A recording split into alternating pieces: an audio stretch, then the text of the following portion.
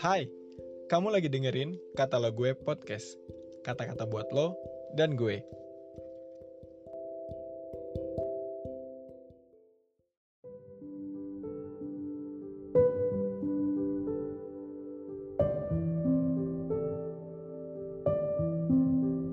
Shalom, halo sobat Kata Lo Gue, apa kabar? Gue harap kabar kalian tetap luar biasa ya. Nah, hari ini dengan Ina, sama-sama kita akan mendengarkan renungan firman Tuhan, tepatnya di hari Selasa 8 November 2022. Nah, sobat, sudah belum siapin diri dan waktu untuk dengar firman Tuhan? Yuk, sama-sama kita dengarkan. Kisah Para Rasul pasal ke-10 ayat 44-46.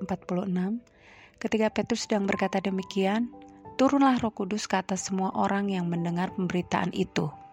Dan semua orang percaya dari golongan bersunat yang menyertai Petrus tercengang-cengang karena melihat bahwa karunia Roh Kudus dicurahkan ke atas bangsa-bangsa lain juga. Sebab mereka mendengar orang-orang itu berkata-kata dalam bahasa roh dan memuliakan Allah. Judul renungan kita hari ini adalah Karunia Roh Kudus bagi bangsa-bangsa.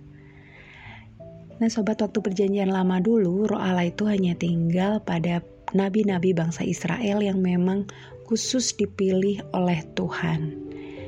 Tapi kita bisa baca nih gimana kuasa dan otoritas Tuhan dinyatakan. Bangsa-bangsa lain juga pada masa itu, mereka masih menyembah berhala atau dewa-dewa yang mereka gak kenal. Tapi mereka juga melihat kedahsyatan Tuhan yang disembah oleh bangsa Israel.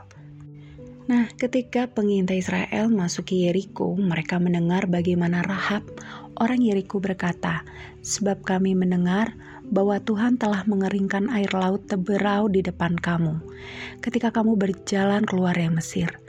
Dan apa yang kamu lakukan kepada kedua raja orang Amori yang di seberang sungai Yordan itu, yakni kepada Sihon dan Og yang telah kamu tumpas.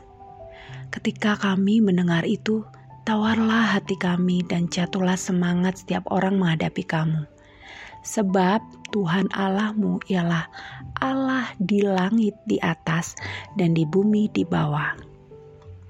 Jadi pada masa itu sobat, banyak orang-orang yang membicarakan keagungan dan kedahsyatan Tuhan. Wow, keren banget kan?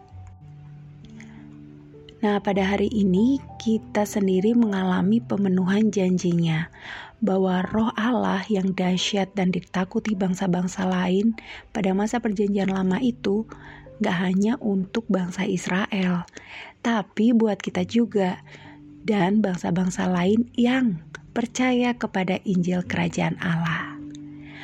Petrus dan orang Yahudi yang menyertai terheran-heran melihat bangsa-bangsa lain juga mengalami karunia Roh Kudus, sehingga bangsa-bangsa lain itu mengalami manifestasi kuasa Roh Kudus. Dan gimana pada hari ini? Hari ini Roh Kudus itu telah tinggal dalam hidup kita. Karunia-karunia yang diberikannya kepada kita itu sesuai dengan anugerahnya. Jadi sobat, biarlah hidup kita semakin memanifestasikan kuasa dan karakternya. Karena bangsa-bangsa dan orang-orang yang belum percaya di sekeliling kita sedang menanti-nantikan bagaimana dampak Roh Kudus itu nyata dalam kehidupan kita sobat sehari-hari. Yuk, lewat kesaksian dan perubahan hidup kita yang memanifestasikan kuasanya, itu akan membuat bangsa-bangsa dan suku-suku bangsa datang kepada Kristus dan mengalami kepenuhan Roh-Nya. Amin. Makasih ya sobat udah dengerin firman Tuhan. Hal yang mungkin kita bisa renungkan adalah, adakah yang Tuhan inginkan untuk kita lakukan hari ini? Nah, sambil merenungkan itu, tetaplah kita berkarya hari ini dan tetap semangat. Ingatlah bahwa Yesus sangat mengasihimu dan keluargamu. God bless you. See you.